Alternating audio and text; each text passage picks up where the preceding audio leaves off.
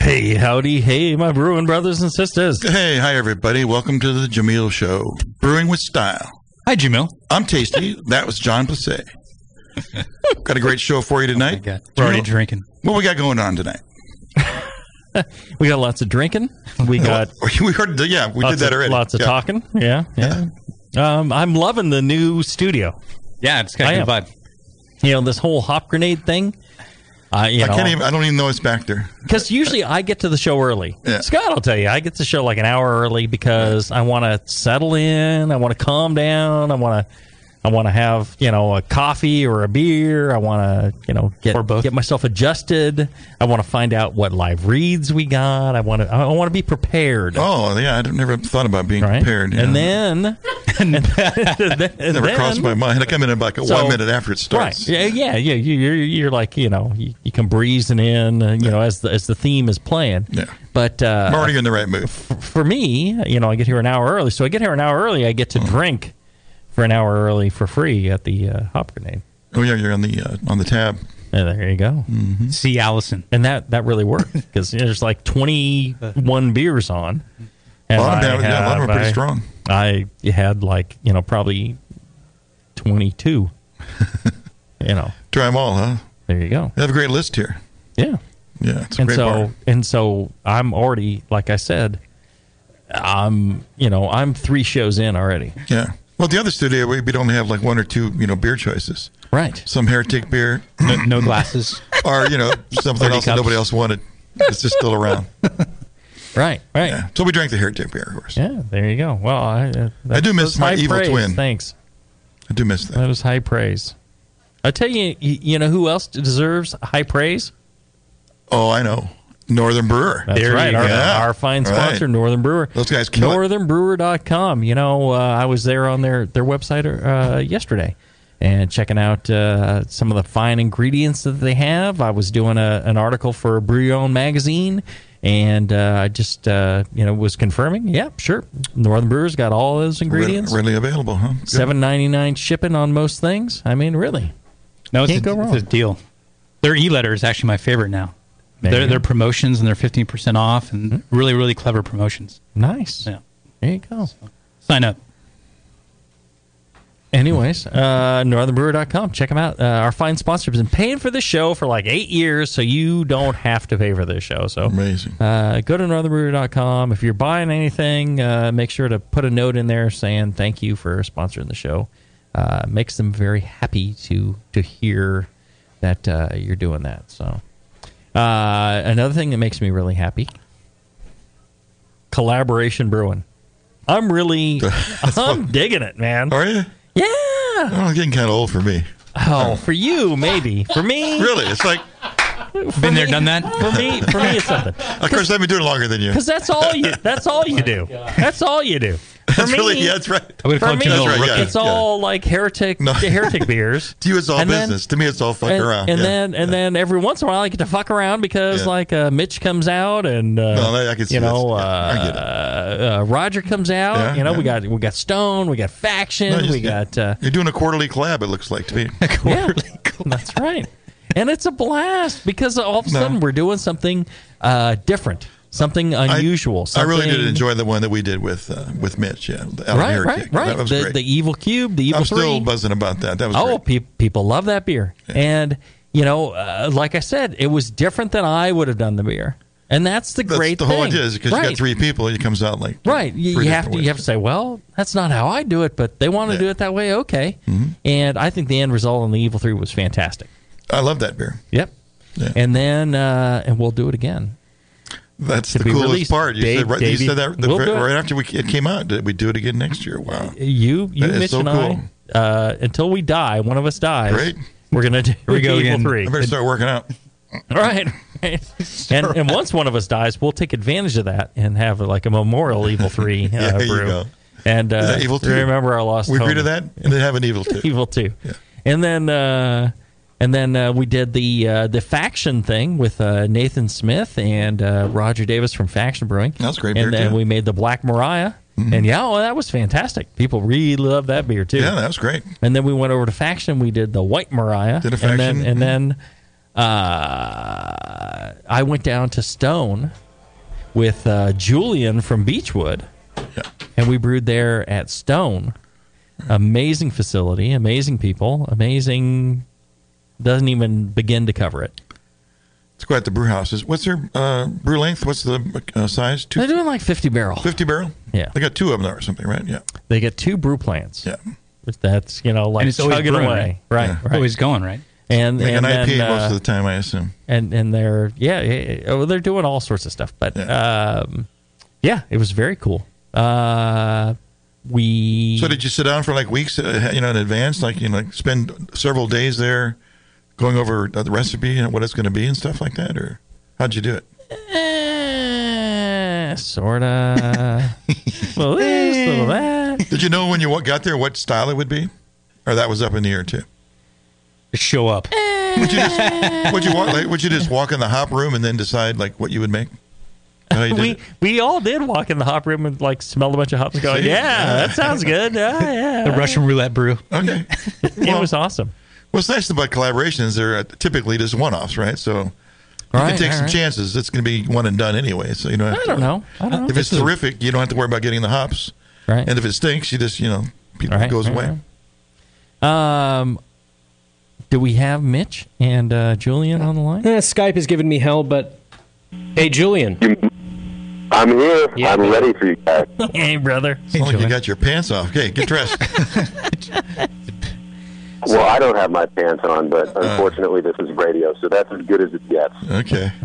So, Julian, Tasty was asking how the collaboration came about, how we decided on that beer, on those hops. I don't know. Do you have any recollection? For me, it was just like a very easy chatting with a couple of buddies about, let's throw that in there, let's do that. And it all just kind of fell in place. Yeah, it was a really easy collaborative effort. I remember getting the email from Mitch originally, and of course, I'm not like I'm going to turn down that huge honor of an opportunity.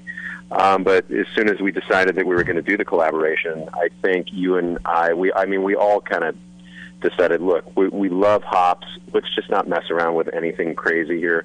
Let's do a straightforward dry double IPA, and let's have the special ingredient be experimental hops. Right. I think we both were like, okay, it's got to be dry. No matter what, it's got to be dry. And let's throw in a bunch of hops. And that was pretty. Let's do it. What could go wrong? Right. What could go wrong? And then for some reason, I said something about biscuit malt. I don't know. I think it was just kind of a general suggestion. I don't know what I was asking about. Can we get breakfast? Oh yeah, it was like, and then everybody got confused, and it became biscuit. And then right. Can I get biscuits for breakfast? Biscuits and gravy for breakfast. Next thing you know, there's 20% biscuit malt or something. Right. And what was it? Well, in fact, we had them fill the silo with biscuit malt. It was really difficult to get that to convert. Truckload. No, but Mitch and I had a little side conversation. We said, well, we got to let Jamil have his eccentricities. We'll allow him the That's good. I'm glad you did that. Let's see if we can bring Mitch in on this side conversation. You there, Mitch? Yeah, I am. Yeah, all right. Look at that. You sound great, buddy. Hey, did you guys just humored me with the biscuit malt? Is that what you're saying?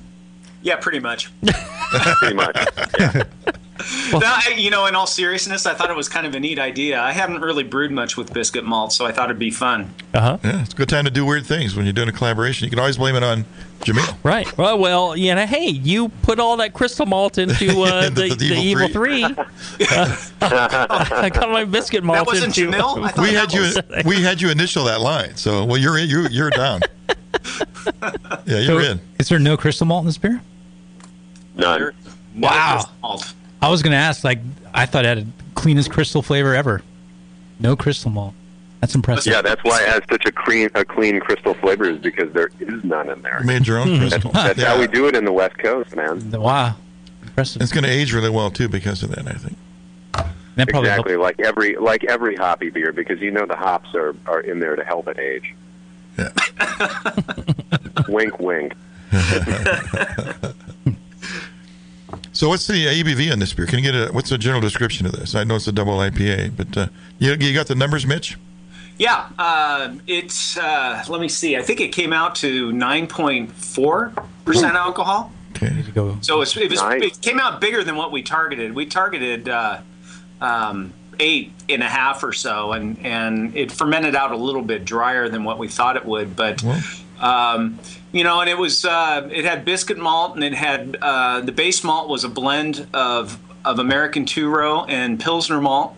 Oh yeah, and we had the small amount of biscuit malt, and then we added dextrose sugar, which is kind of a nice West Coast double IPA ingredient.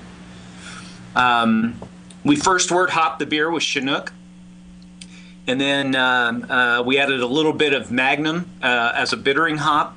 Not a heck of a lot, but enough.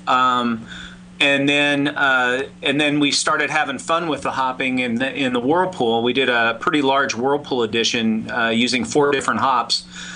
And, we used the Azaka, the Steiner 06300, Belma, and HBC 342. And then when we dry hop the beer, we used the same amount per brew of the same 4 hops.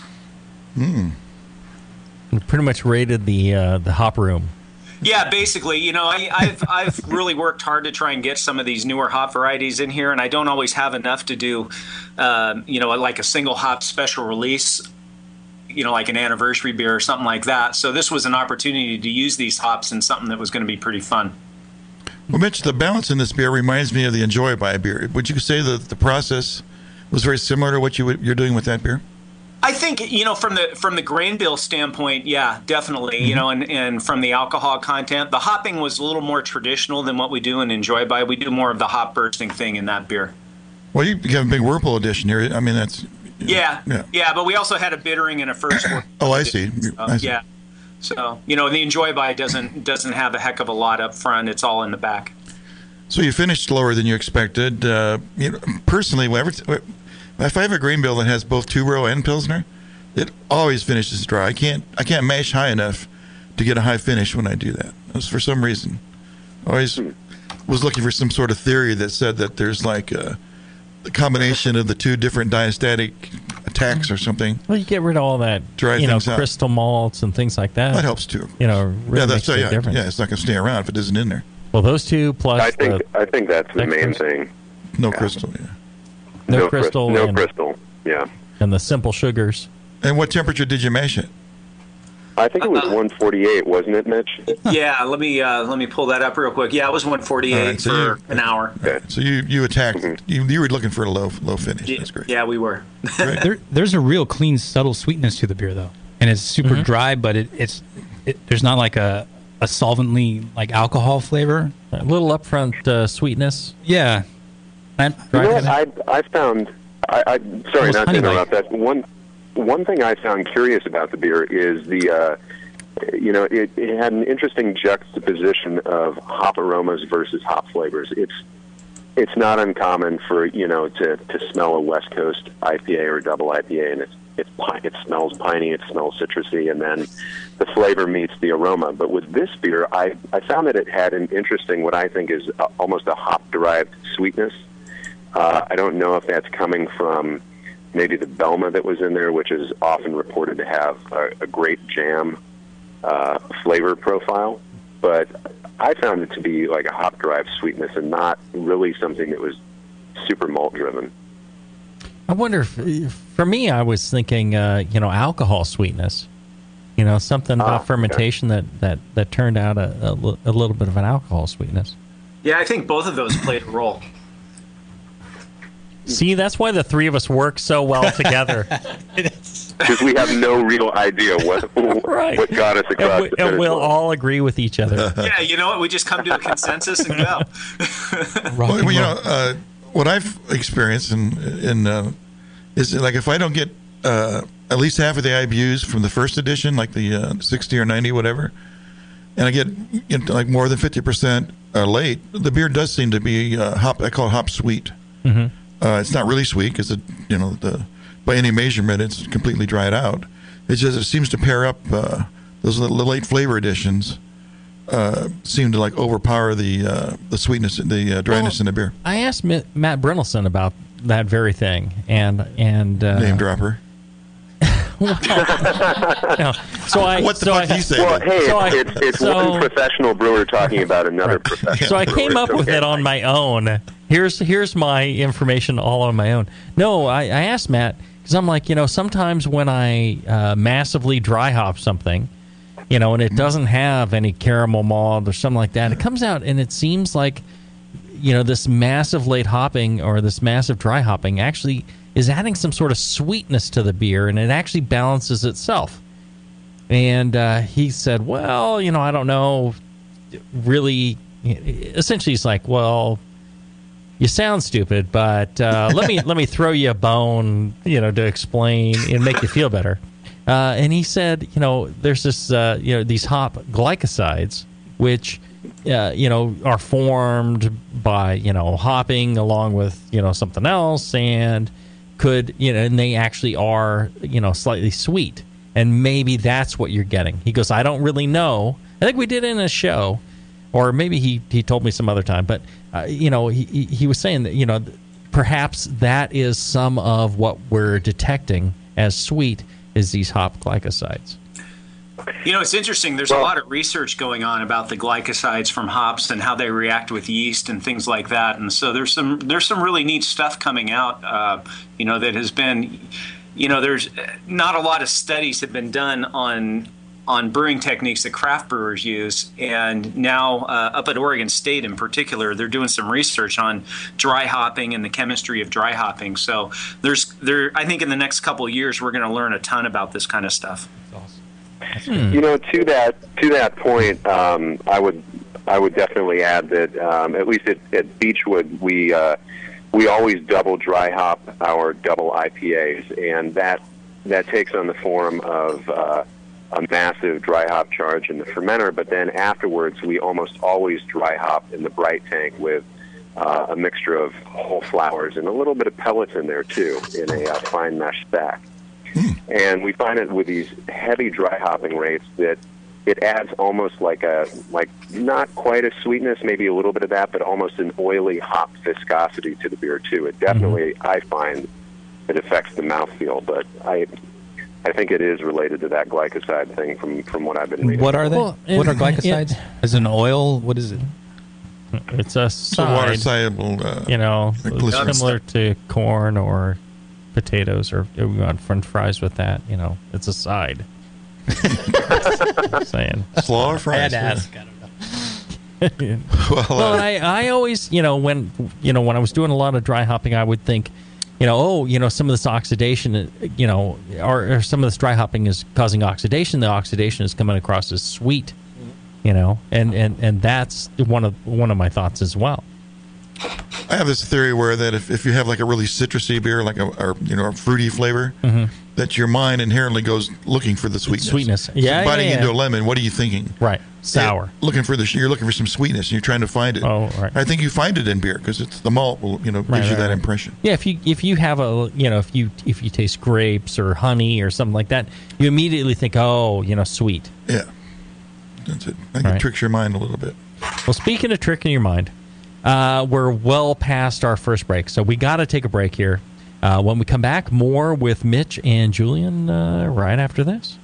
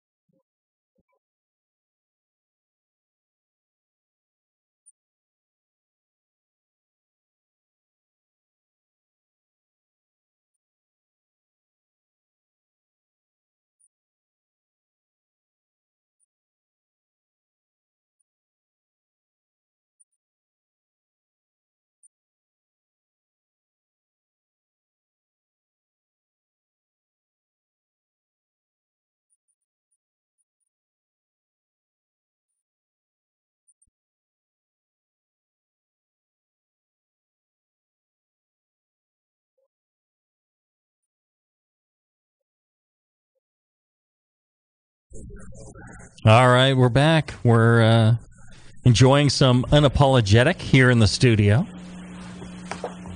That it is. I don't suppose easy to drink. Mitch or Julian, you're enjoying some yourselves? I had some.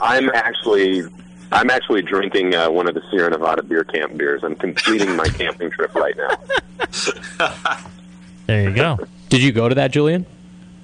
I did. I went to the one in San Diego, and wow, Sierra Nevada really knows how to throw a party, and it was just a huge honor to even be able to pour at that event. It was awesome. Yeah, when you have a budget, you can throw a hell of a party, eh? Yeah, we, slightly. we did the one up in Chico. There was 100 breweries there. Nice. 5,000 Nice. people. In their backyard. Yep. There you go. Yeah, in a small quadrant of their backyard. Yeah. All right, so let's see here. We were talking about the Unapologetic, and the whole idea of collaboration brews. So for me, it's a chance to just do something different than I'm doing every day. It's a chance to kind of step outside what I usually would do, and have somebody else tell me what to do. I mean, for you, Mitch, and for you, Julian, how do you approach these collaborations? Well, for me, I kind of approach it the same way. It's an opportunity for us to do something that we wouldn't normally have an opportunity to do, and you've seen that with some of the collaborations. This one, of course, was right in our wheelhouse, and that was the exception rather than the rule. But so that's a really good part of the collaboration brewing process for me, is just doing something with a brewer that may have a different approach, and just soaking up that side of it and that knowledge. The other thing for me is, with my job the way it is, and with as fast as we're growing and how big we've gotten, I rarely get to spend a heck of a lot of time out on the floor in the brewery. And so the collaboration brews are a chance for me to actually brew, and that is fun for me as well. Yeah, we noticed that when you had no idea where the brewery was. Yeah, I got lost a few times. And we're like, and you were like, up against this grain silo, going, "Well, here's the kettle." I mean, it showed, huh? It was a little shocking. It's a little rusty, shocking. I guess you'd call it. Yeah. No, and it's interesting because originally Mitch and I were both all gung ho to do this hibiscus beer. We were both really geeky about hibiscus, and I think we both still are. Yes. Yes. And so, but then we ended up kind of going one direction, and then we ended up with the double IPA. So, and I think actually I know everyone is okay with that, and yes, I know the bring response a tea bag from if you don't like it. there you go. Throw in, and you can throw in a hibiscus flower and syrup if you want to get really fancy. There you go. But this would probably do well with hibiscus, actually. Yeah, I really would go. You think? Interesting tartness. Probably would. Yeah. Oh yeah. How do you make that determination? What do you look for to know that that's going to go well? I don't know. Just my mind tells me. Oh, that's helpful. My third eye says follow the eye. Hibiscus. I've seen it in Belgian style beers, but I've never seen. Have you? Is it typical to put it in a hoppy beer?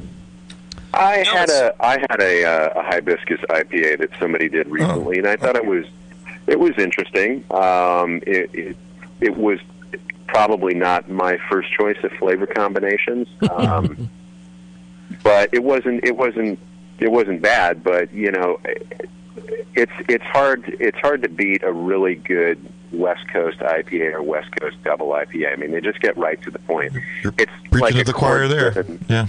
It's like a chord-driven heavy metal song. It's all balls and chunks. Exactly. What's not? Which is what we like, right? Yeah. There you go. Like an old friend. Yeah. You guys both agreed pretty quickly, though, with when Jamil suggested hibiscus, right? And I mean, why? Can you put into words why? Here's the thing I'm thinking is, they won't disagree we've been playing with me. around with hibiscus a bunch here at Stone, and it adds this kind of floral, fruity kind of character that's very, to me, it's reminiscent of raspberries, and and with the berry character and the melon and the fruit that we were getting on this beer, I thought it might actually match up pretty well. I had that IPA with hibiscus as well, and it kind of worked for me, but I do prefer hibiscus in Belgian beers, I think. Well, I think this beer carries a little bit of a sweetness that tartness of the hibiscus would actually kind of balance. And we can always do Unapologetic, the sequel. Silence is agreement. Yes, there you go. Yep. There you go. The sequel beer will have hibiscus in it. Yes. Well, Mitch is already locked in for until Tasty or Mitch or I die, brewing Evil 3 every year. A lot of pressure on me here. I think this beer's it's worthy of a rebrew. I think so too. Next month, Mitch, shall we? Well, no, it'd have to be next year because we don't have any more of the hops. Oh, no. Oh, we blew it all in one shot. Yeah, we used them all up. Well, when you use 4 hops like that, isn't there some sort of, to me, I would not be able to pick any one of them out, so I would tend to call that being somewhat muddled. Do you think that's in play here, or do they add up to be something better than the individual parts, or how's it work? I think there are a couple of hops that stand out in this beer. I think the Belma and the Belma is kind of a standout hop in here because it's so different than the other 3. The other 3 have some pretty tropical fruit type overtones and citrus, and so I think they kind of just blended together, and then the Belma is kind of this outlier, off in that berry, grape jam, black currant kind of world. And so I think the combination worked, and there's a lot of different approaches to hopping. I tend to like using a lot of different hop varieties because that way if I run out of one hop, I can keep the beer tasting the same. But I'm also a big fan of single hop beers or 1 or 2 hops in a beer as well. Mm-hmm. So I think it all works. I do agree that sometimes if you use too many hops, it can get kind of nothing distinct, kind of muddled, as you said. I get your point hoppy. That if you don't want to mix, 4, if you don't want to have a noble hop and a melony hop and a citrus hop maybe all together. Well, I'll tell you, this experience at Stone was absolutely, being treated like a king. It was better than you treat your. Never mind. Oh, by far. Really, come on. There's no comparison. It was. Well, you need a bistro attached to the Heretic brewery. It was just phenomenal. I really enjoyed that. I gotta say, the bottle share at the end of the day, that's a new tradition. That was not something that we were doing up until this year, and I think this was the first one that we did, and it's become the standard now. Because we deserved it. Julian yes, we did. I deserved it. I'm just saying. I thought it was a ton of fun. It was a huge honor to brew with these 2 heavy hitters, and then for Stone to be such a gracious host. They could invite anybody, and it was really an honor to be there. And then having lunch with the entire brew crew and Mitch and Jamil was awesome. And the bottle share really was the icing on the cake. Yeah, they treat you like you wouldn't believe. Just to induce some jealousy, can you give a couple of examples of what was part of that bottle share? Yeah, what went down? Literally, there was beer. Down. There was beer. Oh my gosh, I don't remember. All right. How much you drink? While everybody's thinking of what was in the bottle share, and everyone needs to come up with one example of what was in the bottle share. Let me remind you that now we actually have the beautiful Bevo doing our chat room, so you can participate in the show by going to thebrewingnetwork.com and the chat now and participate in the show. And you can also call in for like the first time since the past 8 years. You can call in 888-401-BEER or 2337. 888-401-2337, and you could ask questions live of 2 brilliant brewers, Mitch and Julian. Or you can just talk to Bevo. Or you can talk to Bevo and, do do whatever you need to do to Whatever you make it call work. for. How about you don't do that hand It's thing? so nice to have her here, isn't it? I've got a little tremor in my hand. It wasn't anything. I really excited. didn't mean, He's trying to get my pen to start working again. just said, That's bring all. me some ranch. It's a web of lies. Speaking of web of lies, no. Speaking of web of truth, how about our fine sponsor, Siebel Institute? They actually have America's oldest brewing school. They do more courses than any other brewing school. They do advanced brewing, they do home brewing, craft distilling, beer style courses. If you're looking to, ace your Cicerone or your BJCP class exam, Siebel Institute. They even have campus based, they've got web based, they've got professional level brewing courses. They've got everything right there. The faculty includes some of the best known and widely respected brewers and professionals in the brewing industry. So check them out, SiebelInstitute.com. All right, let's take a short break. When we come back, we'll get some questions from the chat. We'll get probably dozens of people calling in, and more of your questions answered right after this.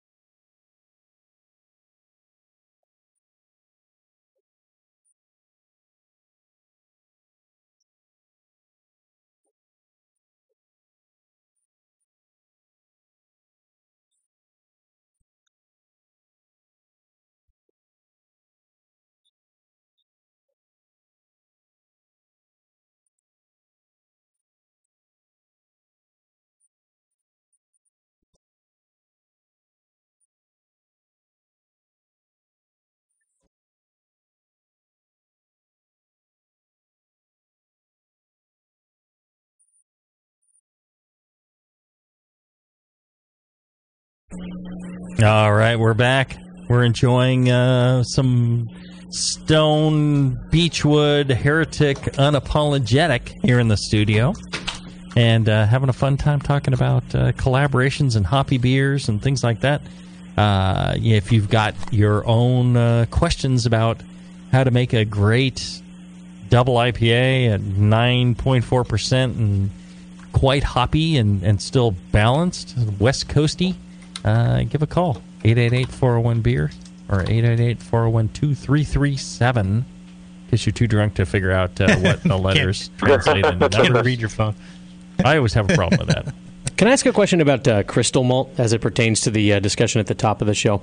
I feel like I hear nothing but smack talk, really. Yeah, they hate. Yeah, and so I'm wondering why is there a compelling reason to use it in your beer? I mean, here's a perfectly good, great even double IPA that's made without it. Why do you need it? It just seems to be too sweet for everybody. Right. You don't, and I really am pretty adamant about being able to brew IPAs and double IPAs without any crystal malt at all.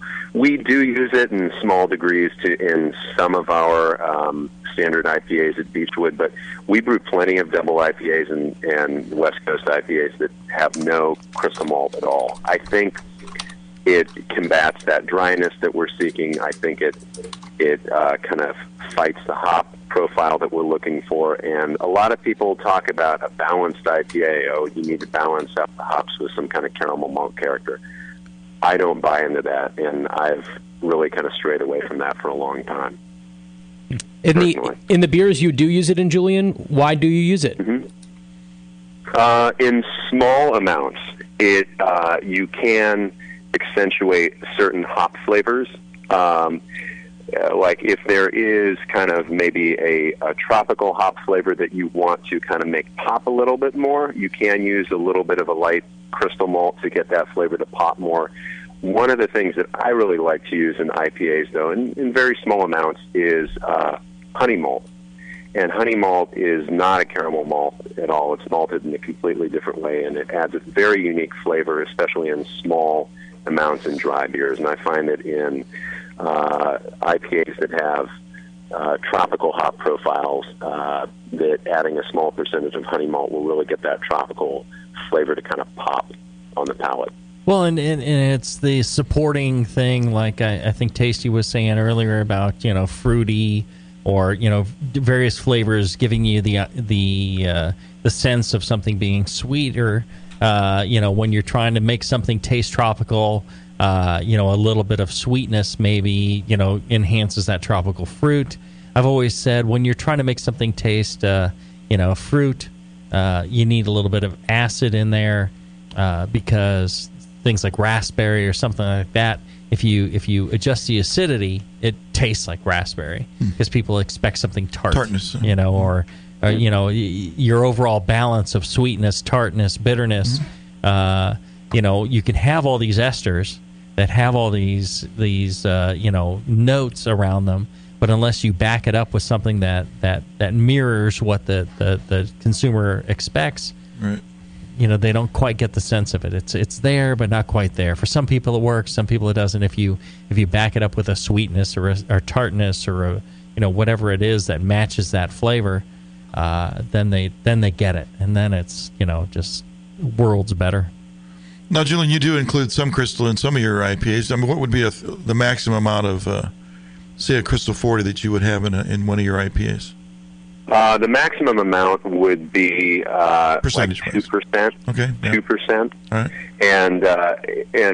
And also for me personally, I've kind of gotten, a while ago, I got away from using a lot of American malted crystal malts. I just found that I had brighter and cleaner flavors from a lot of the British. Get more bang for your buck there, more character. Yeah. More flavorful, less sweet. Yeah, exactly. I think the more flavor hides the sweetness, actually. Now, on the other end, this may be just what I'm doing with like session beers, where I am actually trying to get a lot of malt character in the finish, because I'm going to try to hop it, at 60, 70 IBUs on a beer that's only 4.5%. So that is where I I tend to use a fair amount of crystal malt. Now that is one of the exceptions to the rule. And so I find that you can, with a session beer, especially if you're going below 4% alcohol, you actually have to pull a couple kind of contrary tricks to give the impression of having a bigger body than is really there in order to support a high hopping rate with such a low alcohol beer. Sure. And I went to England a few years ago, and when I went to Fuller's Brewery, I had fresh Chiswick bitter, which is their standard house bitter there. That is an amazingly aromatic, amazingly hoppy 3.5% beer. It blew my mind. Yeah, that's very satisfying. And when I talked to them, it's incredibly satisfying, and it's got a really resiny hop character. You would never guess it's all British ingredients. Nothing tea-like about it. Nice, plenty of body. No, no, nothing like that. And when I talked to them about the grain bill, it had a really large percentage of Crystal 120 in it. You would never guess that. Really? Never it would. Really? I never would have guessed that. 120.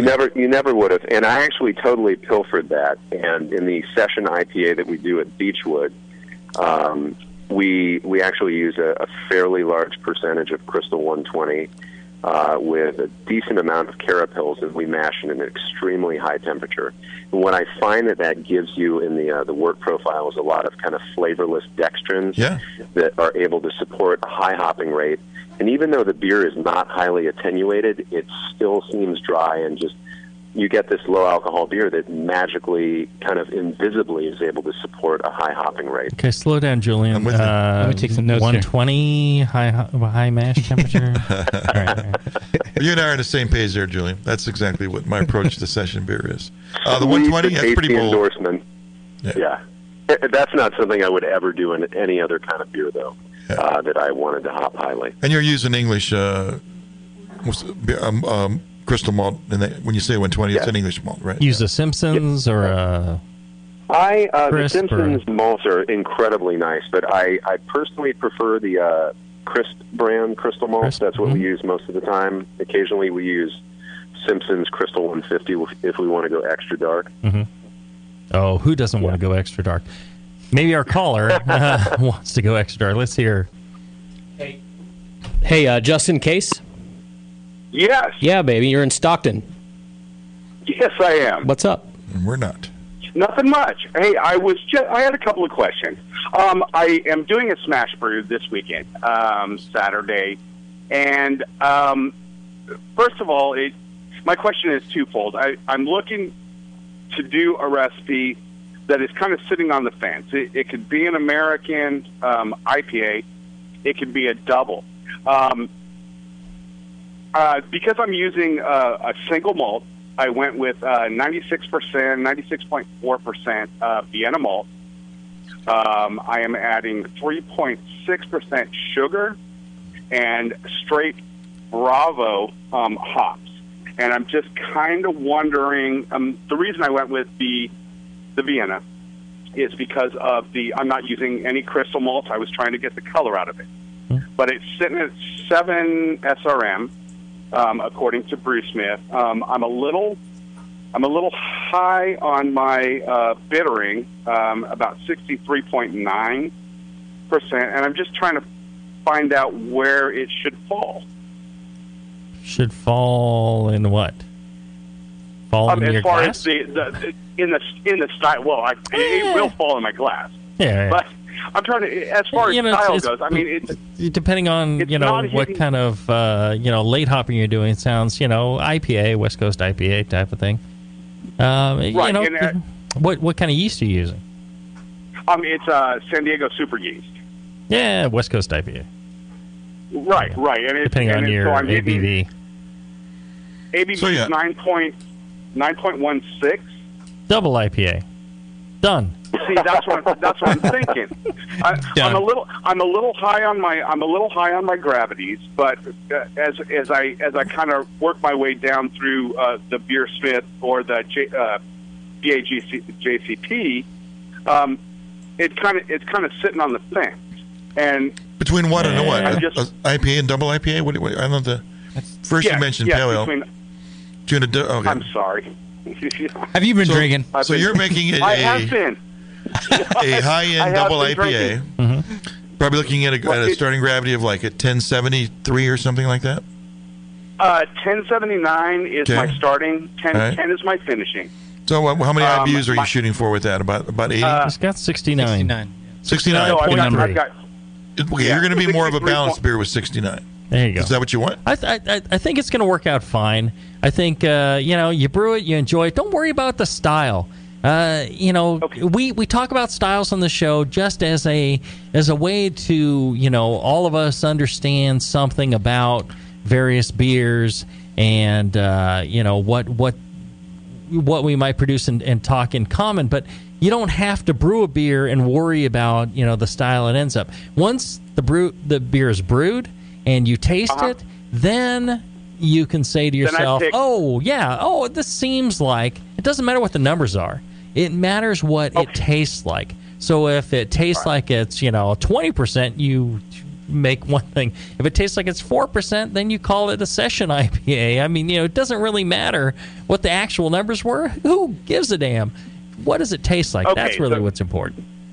So that's your next step. So make the beer, taste it, and then go from there. You have to make a lot of beer to have a good time with beer, I think. So just plan on making this beer 3 times.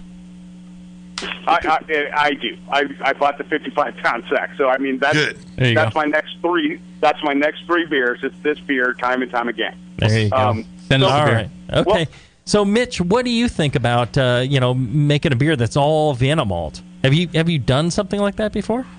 No, I haven't.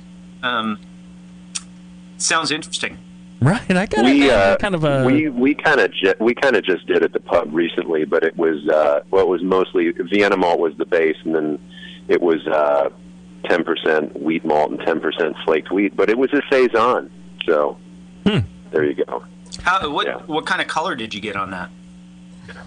It's around. I want to say it's around 6 SRM. And it was. The reason I did that is because I've been kind of searching for the sweet spot in the saisons that we're brewing for a while, and finally I think I unlocked the secret recipe. At least I found a yeast that I'm very happy with, and I was looking for a base malt flavor that was just a little bit toastier than Pilsner malt.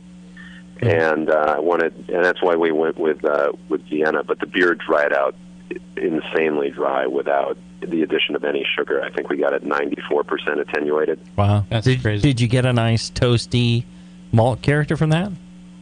A little bit. It kind of tastes a little bit more like a concentrated Pilsner malt flavor. It's kind of akin to what you might get in a Bohemian Pilsner. Is kind of the base malt flavor in there, and then you do have little wheat accents in there. But that beer it's on tap right now, and the base malt was Weyermann Vienna. There you go. Well, I'll tell you your whole Beachwood there in Long Beach. I love that place. You got awesome food. You got awesome service. You got awesome beers. I mean, if the food and the service weren't enough, the beer alone is to die for. I mean, anybody passing through that area within like 100 miles, you ought to detour and head through there. It's absolutely. You guys are winning all sorts of awards for your barbecue, for your beers, and they're all well deserved in my opinion. It's one of the best places to go to. Just hope you don't run into Julian himself. Everything else is fantastic. Yeah, but Julian's a freak. Steer clear. I mean, you really don't want to. No, I'm very missable. I would say come when I'm not there. Absolutely, if you have the choice. Yeah, go when the good people are there. But no, I think it's absolutely awesome. Another thing that I think is absolutely awesome. Doing your own segues. I'm doing my own segues now. Yeah. You don't need me anymore? I don't need you. The AHA. I think, the American Homebrewers Association. Julian was a member. My friend Matt's a member. My friend Casey's a member. I got my card in my pocket. Is it good here? I just signed up again at your AHA rally. There you go, at the AHA rally. I'll tell you, the American Homebrewers Association, a great organization that if you like to brew beer in your home, and you have all the rights that you want, and all the access to great things like the conference, the AHA rallies, the pub discount, the Zymergy magazine. It's all well worth it, if only to support, an organization that's kind of looking out for, homebrewers and all the weird laws that get passed. Like in California, these weird laws get passed and screw everything up. AHA kind of comes in and kind of helps guide things back to where, us homebrewers can do the things we want to do. So they make it really easy for you to have an opinion and to contact your local counselors. You're a member. You are a part of the organization. You are not just somebody pitching in money. You're a voice to be heard from. You can contact all these people. So they take it very seriously too. It's not, don't hesitate. I think if you're not an AHA member, go to the Brewing Network site, brewingnetwork.com, and then there's an AHA link. If you click on that link and you sign up, the Brewing Network gets a small slice back to them. The AHA gets, a new member, and you are supporting things that are great about homebrewing and the community as a whole. So do it right now. Don't delay. It's actually one of the best things you'll do. I am a lifetime member. You spent the $500 or $600 of the AHA. Yeah, nice. I am an AHA lifetime member. Yeah. So I think it's only like $40 a year or something like that. Yeah, you can make that up easily with the pub discount program. Go to Heretic and drink your guts out. You can drink. You'll get your $40 back. There you go. Or maybe you'll win one of these. I'm seeing so many homebrew competitions now that are giving cash for their best of show beer. I've seen it up to like $1,000. So join the AHA and it'll make your beer so good that you'll win it back immediately. Stop homebrewing at the wrong time. No kidding. You know what we get to do now, Jamil? We get to tease a call through the break. When we get back, we're going to talk to Jason from Florida. Jason from Florida, right after this.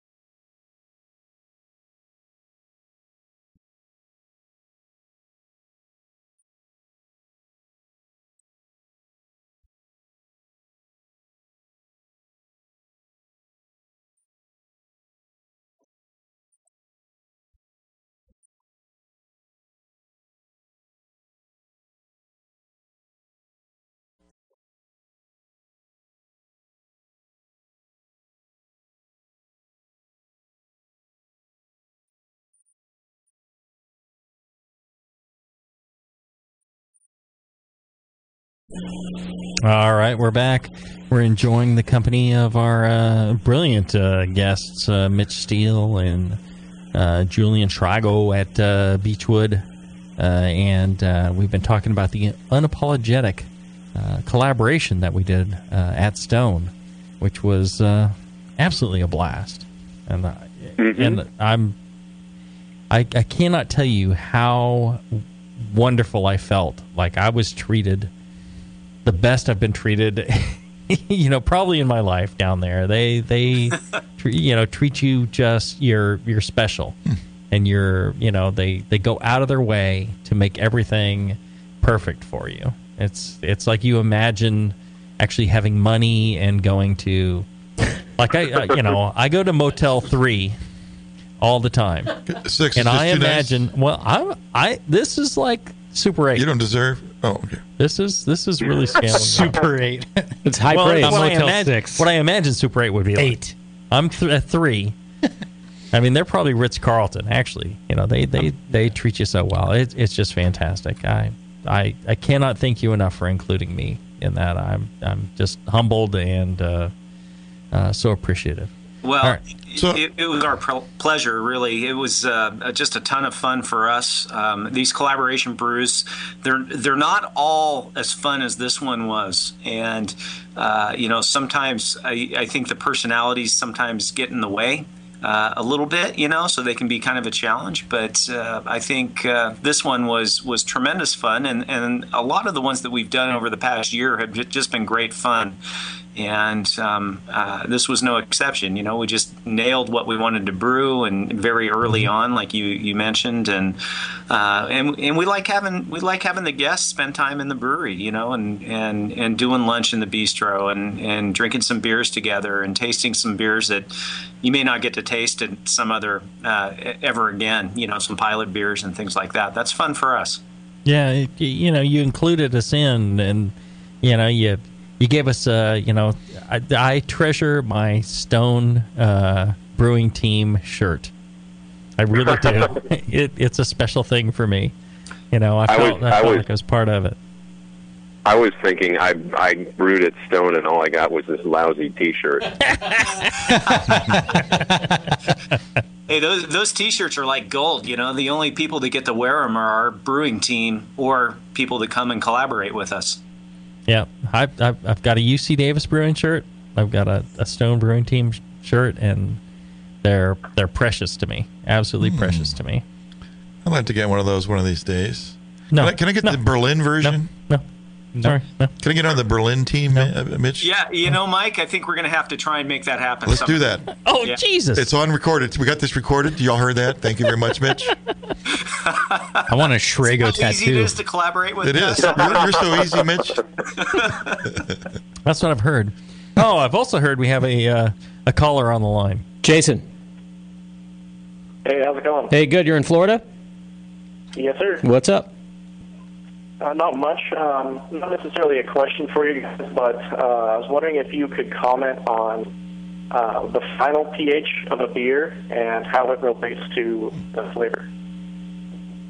That's actually a pretty valid question in this IPA in a sense, because it's got a very soft malt profile. Oh, there are so many things about pH and beer that it's another show. Radically change the overall flavor and perception. The a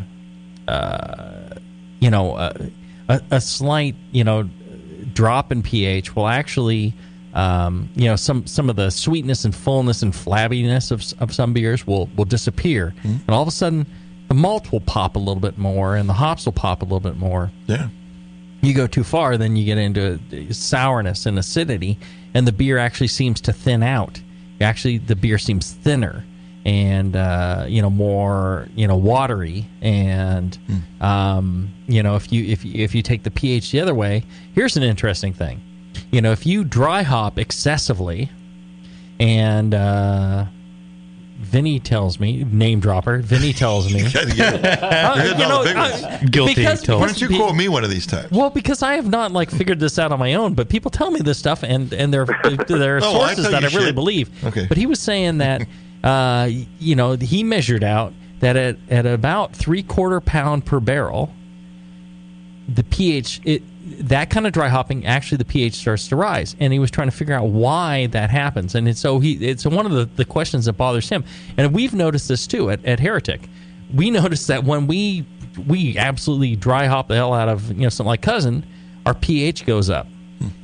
And he was saying, you can dry hop until you get to about 3/4 pound per barrel, and then the pH starts going up. Is this some sort of fertilizer based thing, or what is it that's actually affecting the beer? Tannins and causing it to rise. I wouldn't think tannins would do it, but we're talking some sort of some sort of buffering thing going on. Right. That's going to affect pH. Is it there's something in the hops that are they're offset? It's more alkaline or something, and it's offsetting the what acid's in the beer. Some sort of compound. A lot of fertilizers have a lot of potassium, things like that. Yeah, that could be. It could possibly raise the pH. Sure.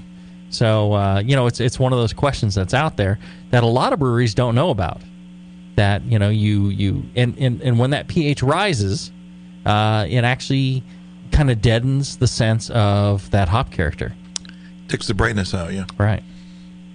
What have you guys, Julian, Mitch? What have you done on pH and flavor? It's. I think Mitch has probably done way more than I have, which he's done way more than both of us. Yes, he has. So we've noticed the pH increase as well. We don't understand what the heck is going on. pH can affect a lot of different things that happens as the beer flavor matures. It can impact diacetyl formation and reduction and changes in pH. And so there may be some elements of that kind of stuff going on, just the interaction with the yeast cells itself and what happens, to the yeast metabolism as the pH gets changed. I'm not sure why it's increasing during a dry hop, but we've seen a little bit of that as well, and it just seems very strange. Some of our dry hop beers come out with a little bit higher pH than our other beers, and it's very interesting to me. Jason, did you write all that down? Actually, yeah, I've noticed the same thing with the pH going up when I dry hop as well. Oh, there you go. Yeah, something I was also wondering if you guys could comment on was, now everyone kind of knows the typical mash pH range, but for example, on like a pale ale or an IPA, do you have a specific pH that you try to target so that you can get a particular finish pH? Well, you need to be careful because you don't want to drive down the mash pH below, like 5.2. Because there are things that happen that actually can, shorten your shelf life of your beer if you're driving your pH too low in your mash. So you want that magic pH range of your mash. You can always adjust after, and after the boil and, after dry hopping, you can go ahead and add a little acid and correct things down at that point. So I would not, drive your mash pH down below 5.2 if it were me. Well, thanks for the call, Jason. Much appreciated. Mitch? Yes. What do you think about mash pH? I mean, should he be driving down his mash pH or adjusting 5.2 after? to 5.4 is a good range to be in, yeah. I think. That's really is where the enzymatic activity is going to be optimized. And, if you go too low, it impacts hop utilization as well.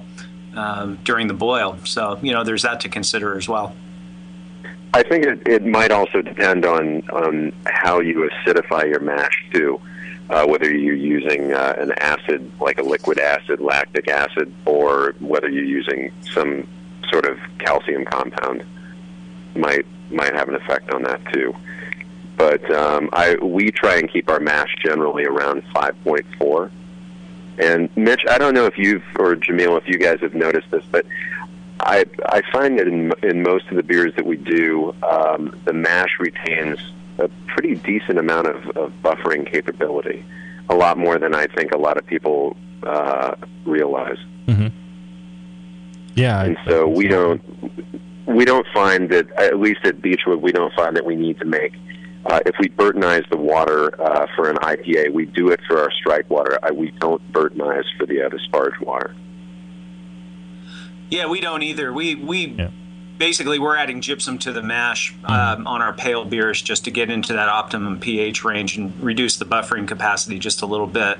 But that was one of the things that we started measuring shortly after I got here was mash pH, and it was pretty interesting how high we were on some of our IPAs, and so we started adding some gypsum, and that helped.